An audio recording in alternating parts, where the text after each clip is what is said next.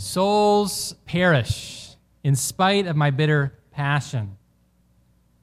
These are the words that our Lord spoke to Saint Faustina, this Polish nun, back in the 1930s. He said, souls perish in spite of my bitter passion. I am giving them the feast of my mercy. If they will not adore my mercy, they will perish for all eternity. Tell souls about this great mercy of mine, because the awful day, the day of my justice, is near. The end is near. The final judgment is coming soon, ever sooner than before.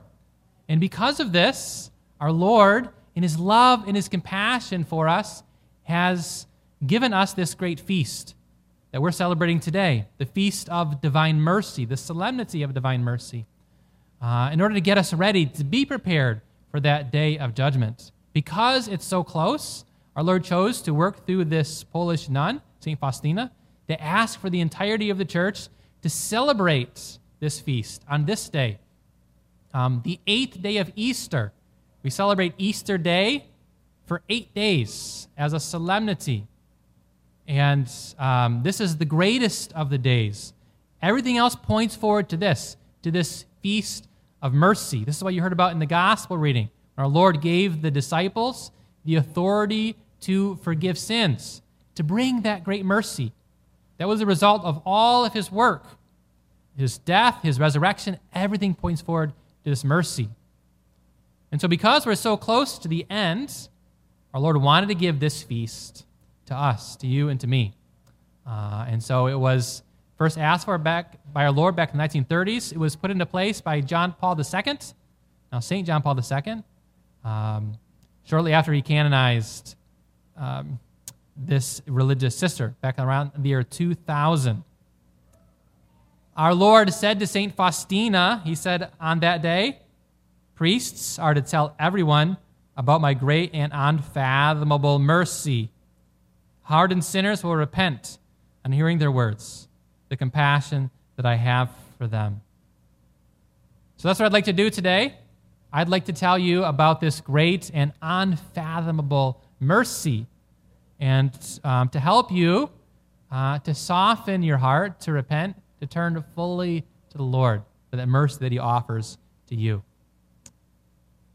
Now, many folks, especially this day and age, say, oh, well, I'm a pretty good person. I don't need to repent. I don't need to go to confession. I don't really have that many sins. And if I were to die, I would just go right to heaven. There wouldn't be anything to worry about. I'd be good to go because God is merciful, and I fully trust in that.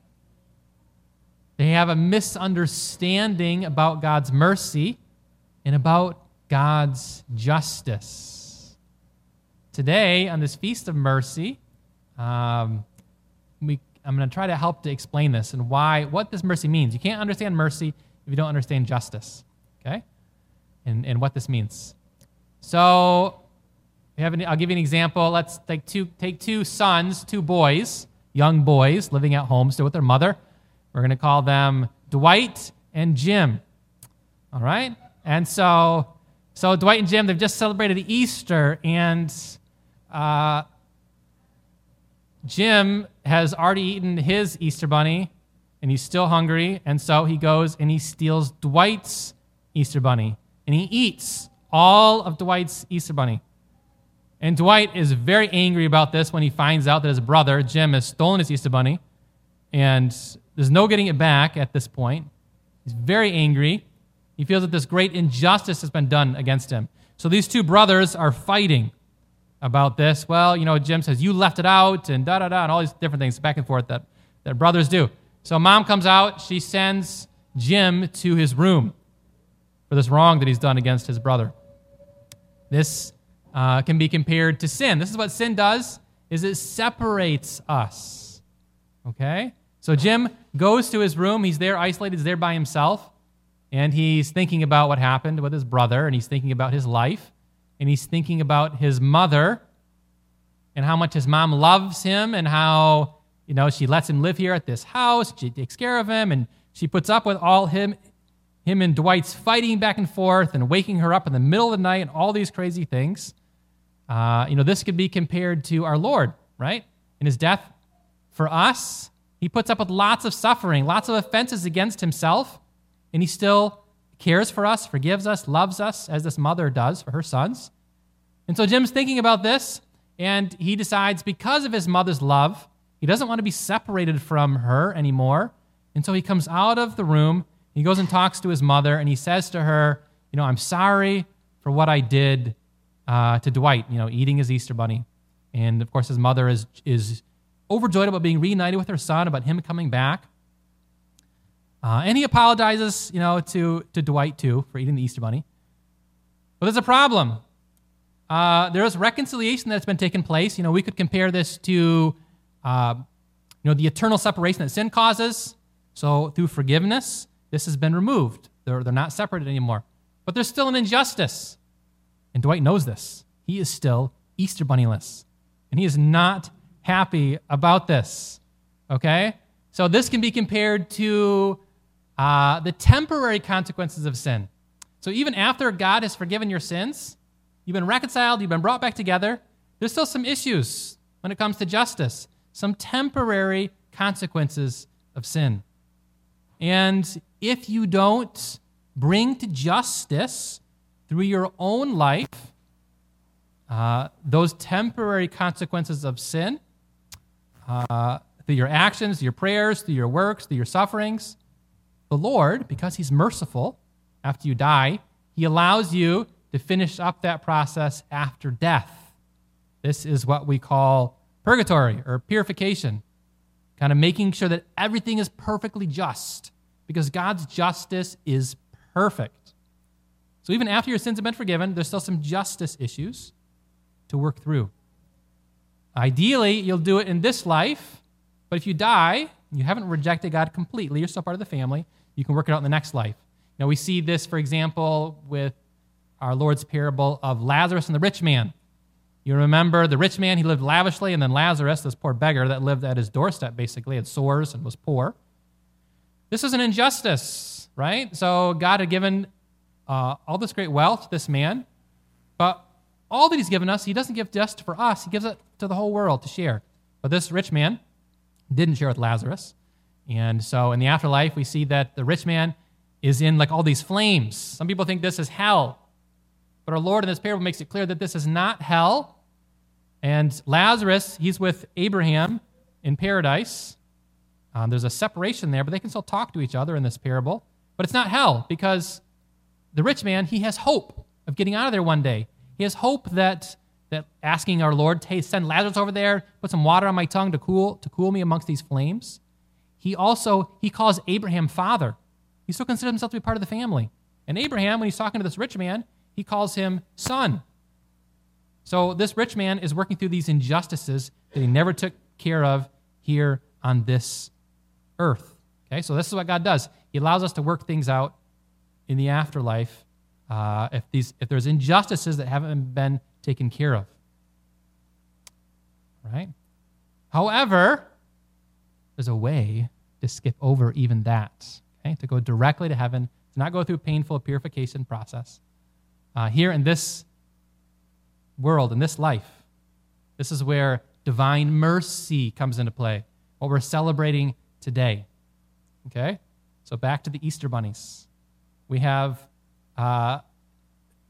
Jim owes Dwight an Easter bunny, but he's kid, he's poor, doesn't have any money, so what's he going to do? How's he going to take care of this? He goes to his mother, and he asks for help. And she's generous and loving and merciful, so she gives Jim some money. Jim goes and he buys an Easter bunny. He gives it to his brother. So the injustice has been righted at this point.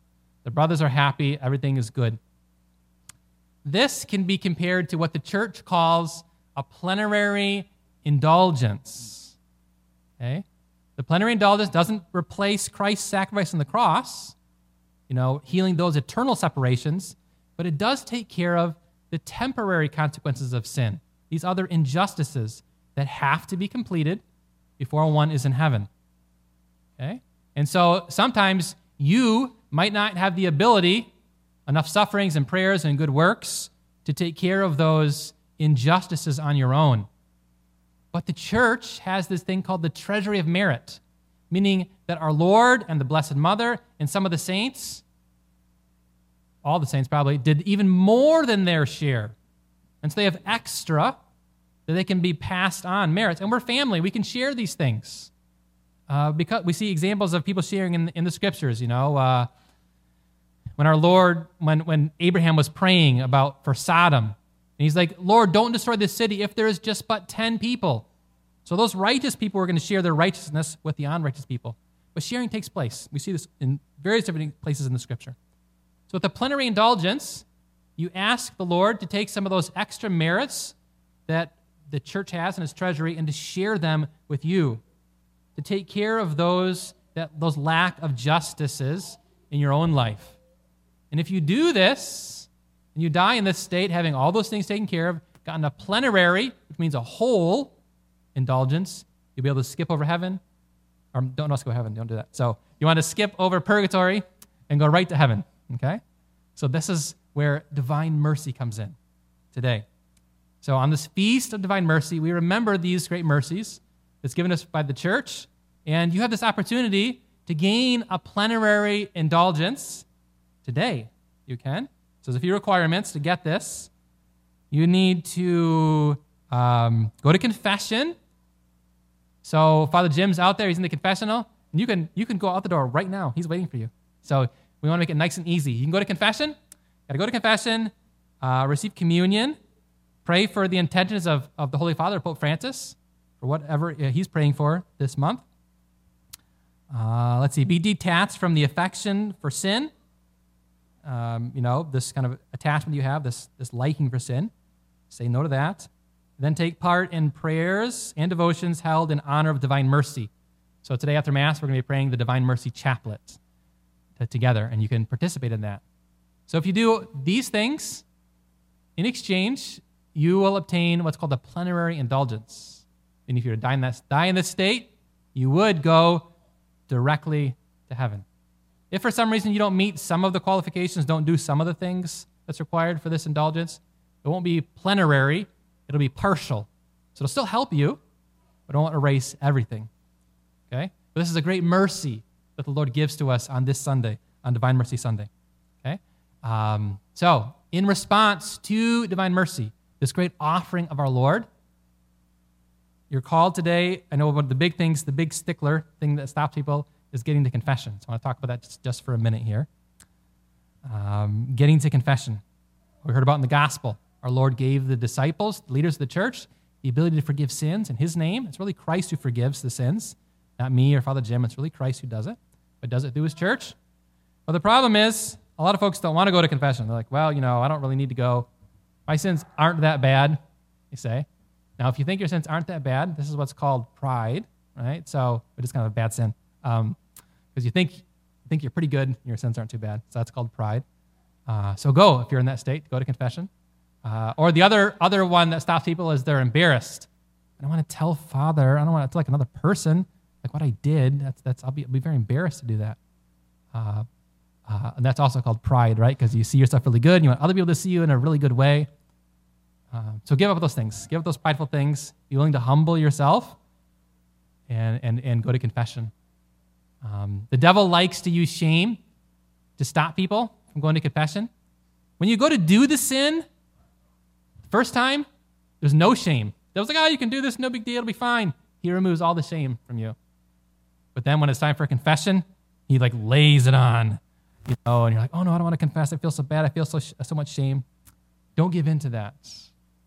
When you lift the lid on all the shame that's festering there and then let the light get to it, that's where healing begins. So take courage. The scriptures say over and over again, do not fear. Take courage. Don't be scared. Go to confession anyway. Get those sins forgiven. Get those things taken care of. I can guarantee you that Father will not be shocked by your sins. He will be rejoicing with you on how you're turning to the Lord, how you're choosing to overcome the devil to move from good to better. So don't be afraid. Go to confession. Receive of this great grace. So that's one of the big things that stop people from receiving this plenary indulgence. The second thing is, in response to this feast, we're called to, as our Lord has given mercy to us, to be merciful to others. Our Lord told this to St. Faustina. We see this in Scripture too. Be merciful as your Father is merciful. So in response to God's great mercy, we need to be living out lives of mercy. Feed the hungry, give drink to the thirsty, clothe the naked, visit the imprisoned, shelter the homeless, visit the sick, bury the dead. These are what are called the corporal works of mercy, taking care of the body. Then the spiritual works of mercy, instruct the ignorant, counsel the doubtful, admonish sinners, bear wrongs patiently, forgive offenses willingly, comfort the afflicted, pray for the living and the dead. Our Lord is returning soon. And so he's given us this great feast. He could have given it, any time throughout the 2,000-year history of the church, but he's giving it to us now because it's so close to the end. This opportunity to partake of the unfathomable riches of his mercy. The church gives this thing called this plenary indulgence, which even removes the temporary consequences of sin. So if you were to pass in this state, you'd go directly to heaven. So respond with courage, get to confession, get these things taken care of, be merciful to others, live out that mercy daily, that God may be glorified. Amen.